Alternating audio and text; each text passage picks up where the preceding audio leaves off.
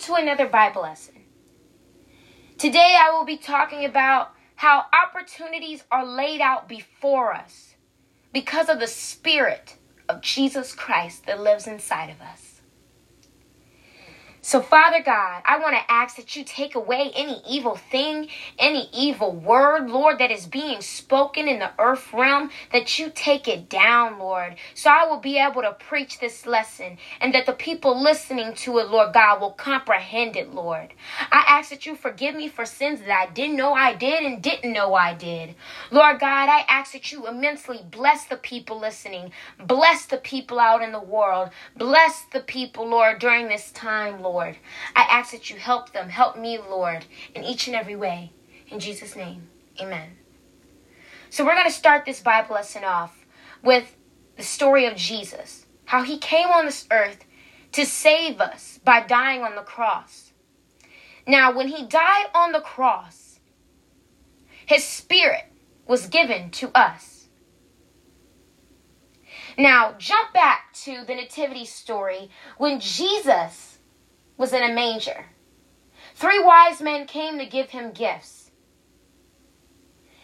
And that story is an example right there that Jesus' Spirit lives inside of us.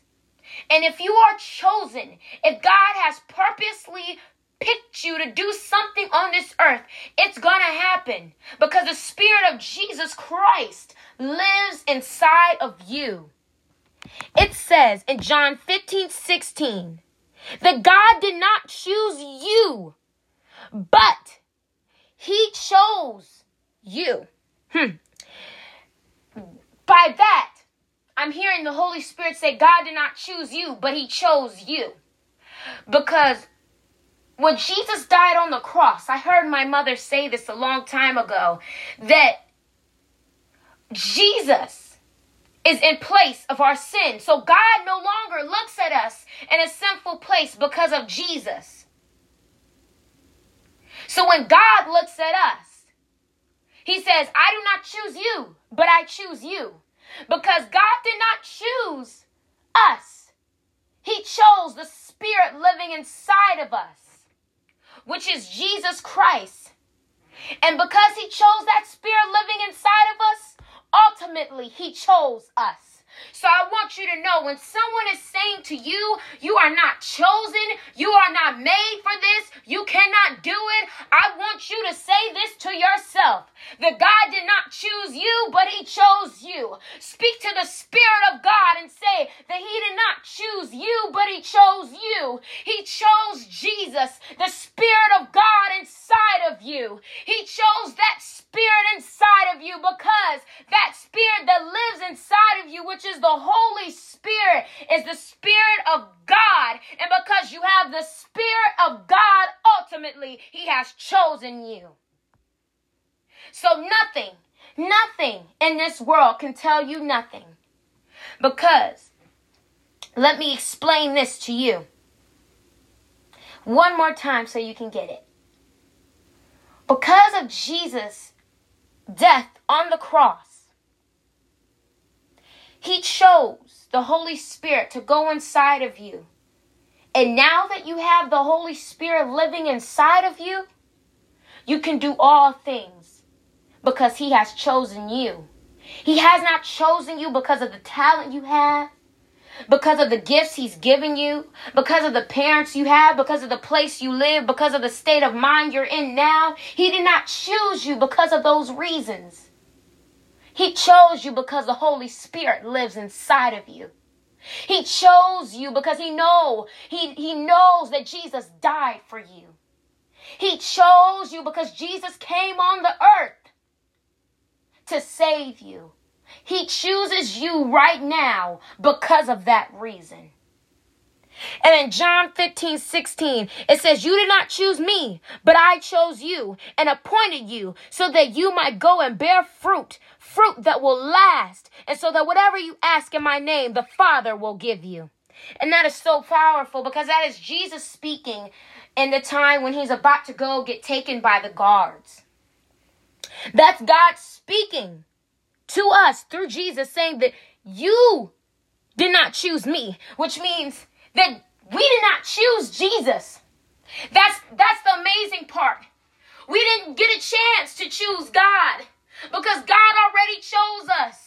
And when we're ready to come back to him, he's going to say to you, I've already chosen you. I've already appointed you. Now let's get to work. Let's get to your purpose. Let's do what I've called you to do. Let's go forth in the land and bear my fruit. Just like it says in John 15:16. It says, let's go forth. Let's go forth now. Let's go do what I have planned for you.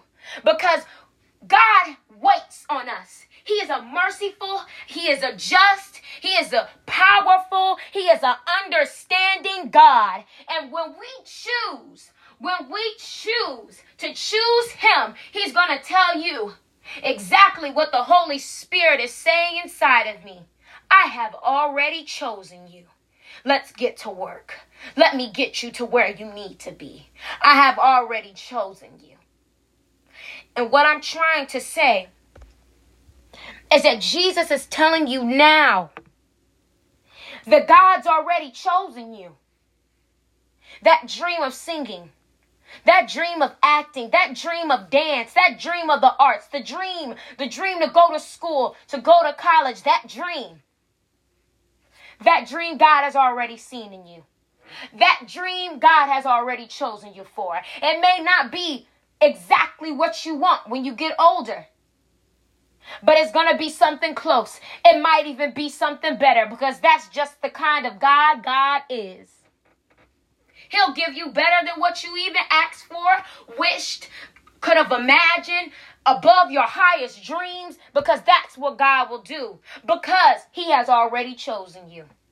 Before you can choose him, before you could choose yourself, God has already chosen you. And when you're ready to choose yourself, when you're ready to choose God, he's ready to choose you because he's already done it. He's already done it.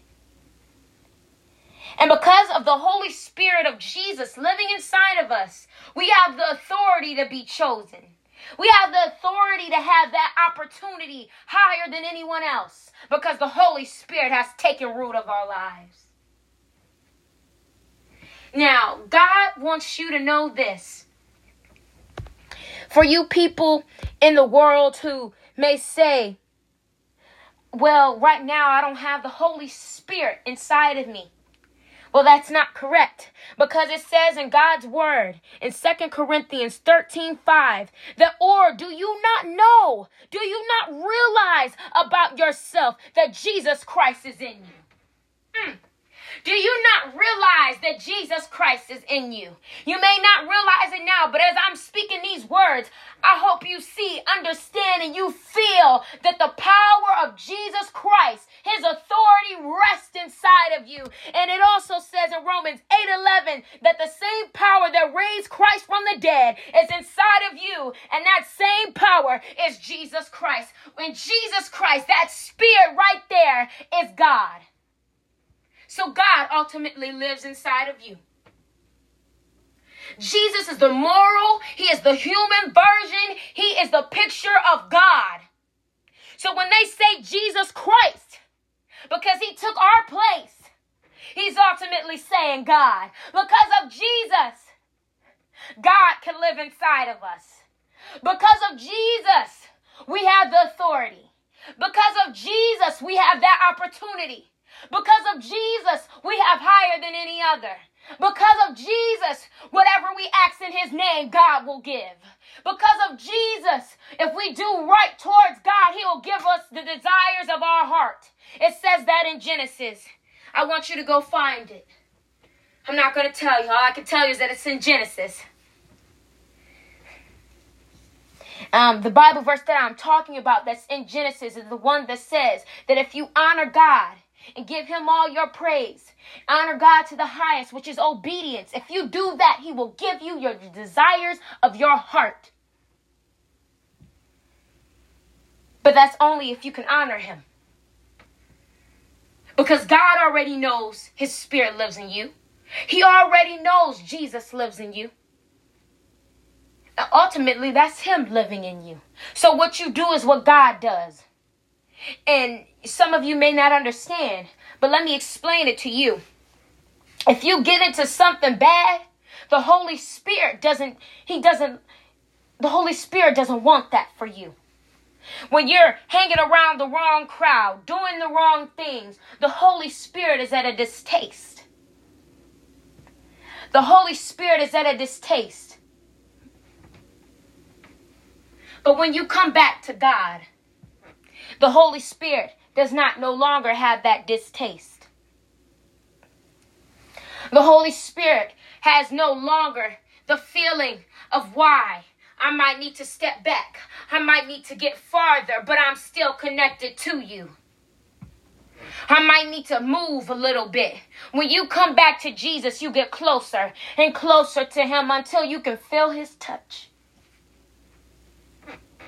And by feel his touch, I mean the Holy Spirit takes over you like a flame of fire.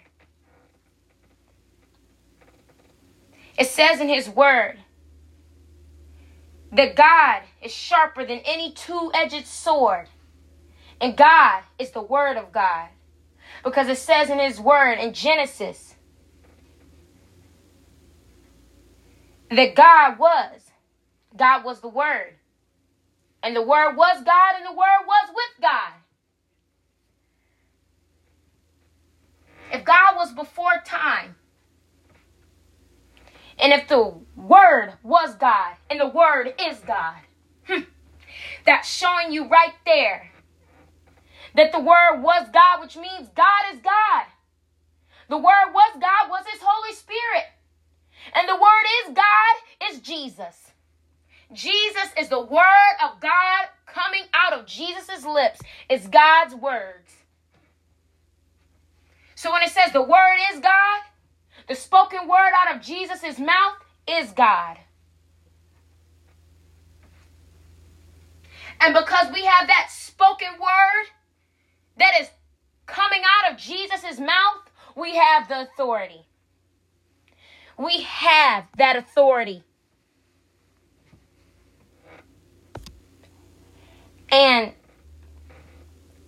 what I'm trying to get you to see, the moral of me speaking this sermon is to get you to see that people who are listening to this, who are in the darkest moments of their lives, who don't understand why God is doing this, why God is making all of this happen. It's not God. It's the enemy trying to get you to think that it's God doing wrong to you. But ultimately, it is God. He's putting you in this hardship because he is molding you for something big. He's about to lay those opportunities out before you like never before. Let me say that again. Let me say that again for you. The word, the mouth that's telling you you're in the darkest moment of your life. You cannot come out. You cannot get out. That is the enemy. But what's happening to you now is God. God working in the midst, because God is about to mold you. He's about to set you up. He's about to make you. He's about to recreate you. Woo!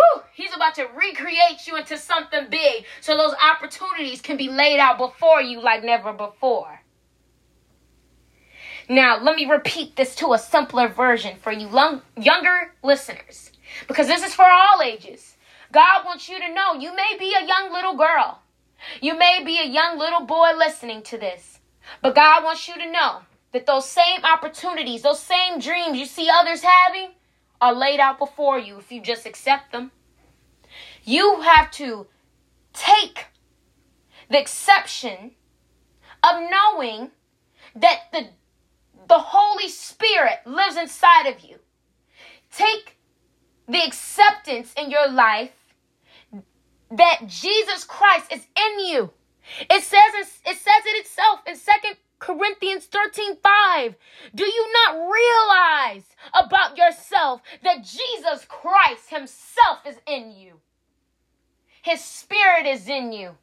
And when you let him take control over you, you become like him. Because God has taken over you and used you And when you're used by God, you become his vessel.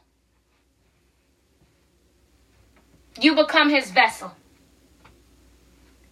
And God wants you to know today, this day, that whatever you're going through, God is getting ready to recreate you. And by recreate you, it's not going to be girl 1. It's going to be girl 2.0. It's not going to be Nia 1, but it's going to be Nia 2.0. It's not going to be Nia 1, but it's going to be Nia 2.0. It's not going to be Camilla 1. It's going to be Camilla 2.0. God's about to do something big in your life. Do something big in you. Where you're about to be set up for the opportunities. And just like Jesus in the manger, did Jesus go up to the wise men? He didn't. All he had to do was come. All he had to do was come. And right as he came, they came with gifts at his feet. And that's what God is trying to say to you. Jesus is Christ. Jesus Christ lives in you.